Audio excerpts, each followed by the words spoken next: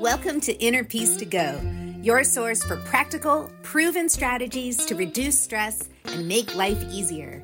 I'm your host, Sandy Cohen, and I am so glad you're here. Let's dig in. Hey, welcome back to another episode of Inner Peace to Go. Thank you so much for tuning in. So today we're going to be talking about strategies for finding purpose at work.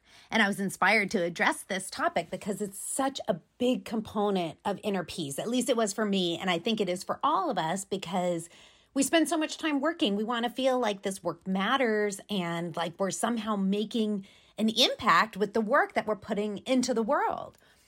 But before we get into it, I want to let you know two quick things. First is if you are looking for some science-backed tips and strategies to help you reduce stress and start cultivating inner peace, I would love to send you my free little ebook. It's 12 pages, but it's got a number of things you can do. They're all free and you can do them right away to start feeling better right away. Like half of the techniques in there take less than 2 minutes to do. So if you are interested in that, there's a link in the show notes. I would love to send it to you. And the second thing is if you are looking for some personalized support as you work towards shedding stress, finding purpose in your life, cultivating peace, I want to let you know that I have a few spots available for one-on-one coaching. This is personally tailored to you. This is you and me meeting on Zoom and really unpacking what's in your way toward finding more peace and meaning in your life. And it would be my honor and privilege to do this work with you and walk beside you on your journey. So if that's something you're interested in, please let me know. My whole aim with it is that every session leaves you feeling more empowered and excited about getting to be you. So, okay, that's that. Now let's get into purpose. So I recently wrote a story on this topic for shondaland.com. I've been doing a series of articles for that website. You know, it's Shonda Rhimes' website. So I'm kind of Shonda Rhimes adjacent. But anyway, I've been doing a series of articles for shondaland.com about well-being. And they were looking for an article on finding purpose at work. So for this piece, I got to interview a number of experts, and I wanted to share with you what I have learned because finding purpose at work, as I mentioned earlier, it's often such a key part of what either helps us find personal peace or stands in the way of it. And it totally was for me personally, not feeling purpose in my work led to serious stress for me and ultimately depression and ultimately led me to leave my job. Like I felt like I was giving too much to work for it not to have purpose to me, you know, personal purpose. So I want to share with you what I learned in this article. There are 3 major takeaways and I'm going to go into each of them. They are to define your personal idea of success, to check your perspective, and to take the pressure off. And I think really maybe the most important one is to take the pressure off, like turn the pressure way down. I think that we feel like when we're looking for purpose at work, that it's like you have to find it, only one answer exists, and if you don't find it, you're doomed to unhappiness and an unfulfilling life. And that's just not true. Our purpose, what we find purposeful, is going to change and evolve over time, over the time of our lives, over our working career, as we age, as our life circumstances change. Our purpose can change. So it's not like there's only one purpose, and if you don't find it, you're screwed. Your purpose is more malleable than that and more multiple than that.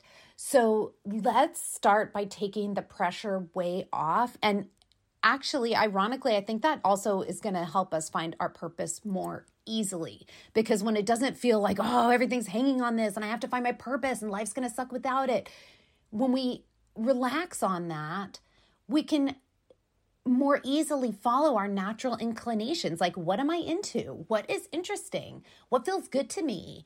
What are the times that I lose track of time in my job because I'm so absorbed? I think those can be real cues for where our purpose or even purposes may lie. And that's a way to start uncovering this with more ease and gentleness and self-compassion. At it, like how much things change as you change. So maybe earlier in your career, you were super driven and you wanted to get the promotions and you would, work around the clock to just be the best one on the team. And then you have a child. And now your priorities change, right? Now you really don't want to put in overtime. You want to be able to get home so you can have dinner with your family or take the kids to school or whatever it may be. So your purpose can totally change from life circumstances. Or imagine you have an illness, like you get some kind of illness. Now you become an advocate for curing that illness or supporting people with that illness. Your purpose could completely change. So when we take the pressure off and when we allow our purpose to evolve with us, it becomes less like a must find and, must discover this one elusive thing, and more like I'm riding this wave of where my purpose grows and evolves. And I personally experienced this shift in purpose, as I mentioned before. I had this big job, right? So I had been a journalist. I'm still a journalist, and I really wanted to write for a larger audience. My purpose felt like I would feel a satisfaction in my journalism career if I was challenged to write for a bigger audience and to write more higher caliber work. And so I got a really big job. I was working for the biggest journalism agency in the world. And I had a really high profile job. I was covering entertainment in Los Angeles. So a lot of people were seeing my content. Millions and millions of people would see my story. So I definitely got the part about writing for a bigger audience and writing at a higher level. And it was awesome. Don't get me wrong. It was awesome. I took that responsibility so seriously. I studied entertainment like some people would study physics. Like I really gave everything to it. But with time, my purpose, my personal direction changed, and it became less important to me to write for this large audience in a high profile position, and more important for me to write the kinds of stories that I felt like would help other people, that would inform and help them improve their lives or give them information that they really needed to live more healthfully and to live better. So that was a change that I could not have foreseen. I absolutely thought that when I got that job at the Associated Press that I would be retiring from there at the end of my career.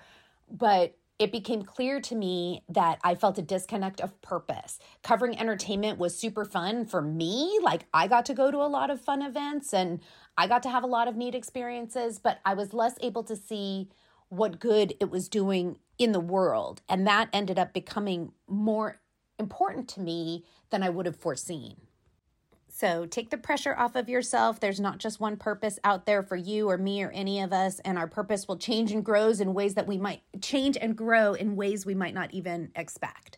So take the pressure off. That's takeaway number one. Takeaway number two is that purpose can be a matter of perspective.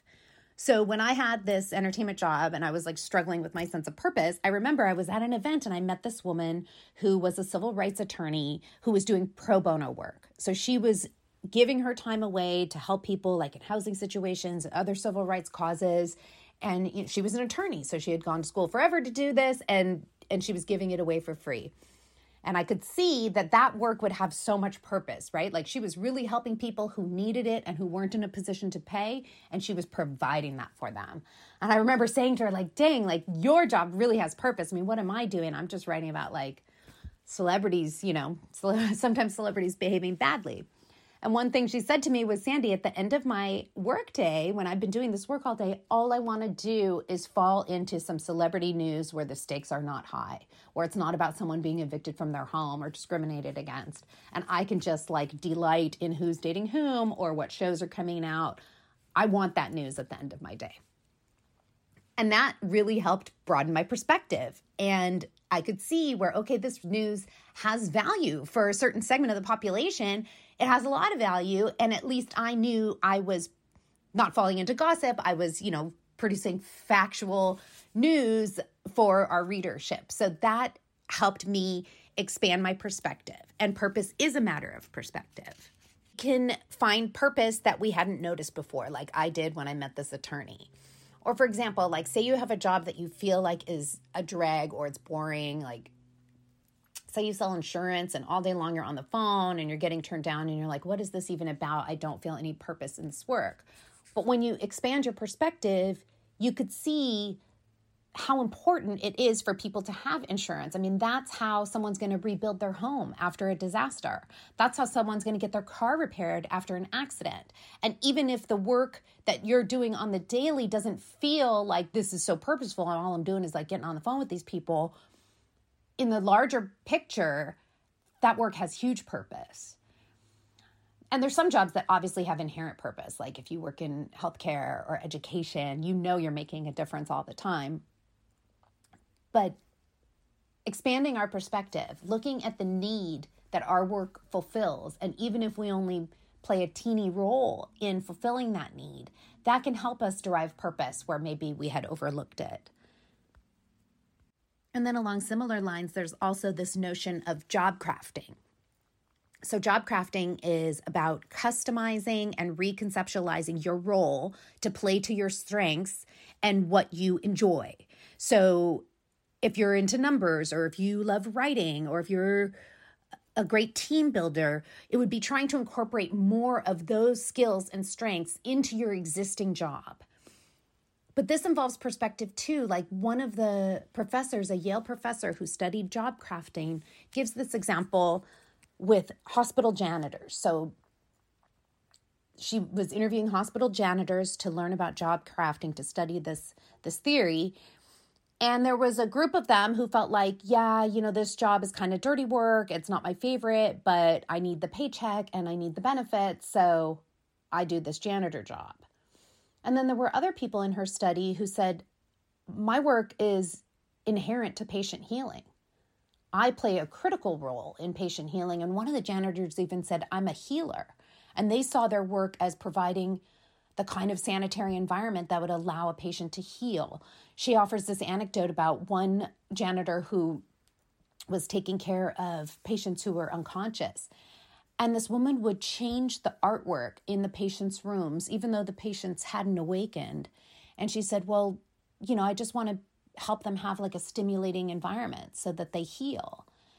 And the people who saw their job in this way, who had crafted their job to have personal meaning for them, who had shifted their perspective on their work to embrace what was meaningful to them, had a lot more satisfaction and purpose in their work. So that second takeaway is to broaden your perspective, cultivate your perspective, and look at where your work may have meaning that you've overlooked, or where you can inject meaning by using more of the skills that you have, using more of your strengths on your current job. And then the third takeaway is to really define what success looks like for you. We in the West have this culture of just like go, go, go, do, get a job, then get a promotion, get a car and then get a better car. And it's kind of this idea of success that we're sold is like more is never enough kind of thing. And it's important to define what success looks like for each of us, because how can we hit it if we don't know what it is, right? And we can find greater purpose in our work when we know it's leading us to the kind of success that we aspire to have.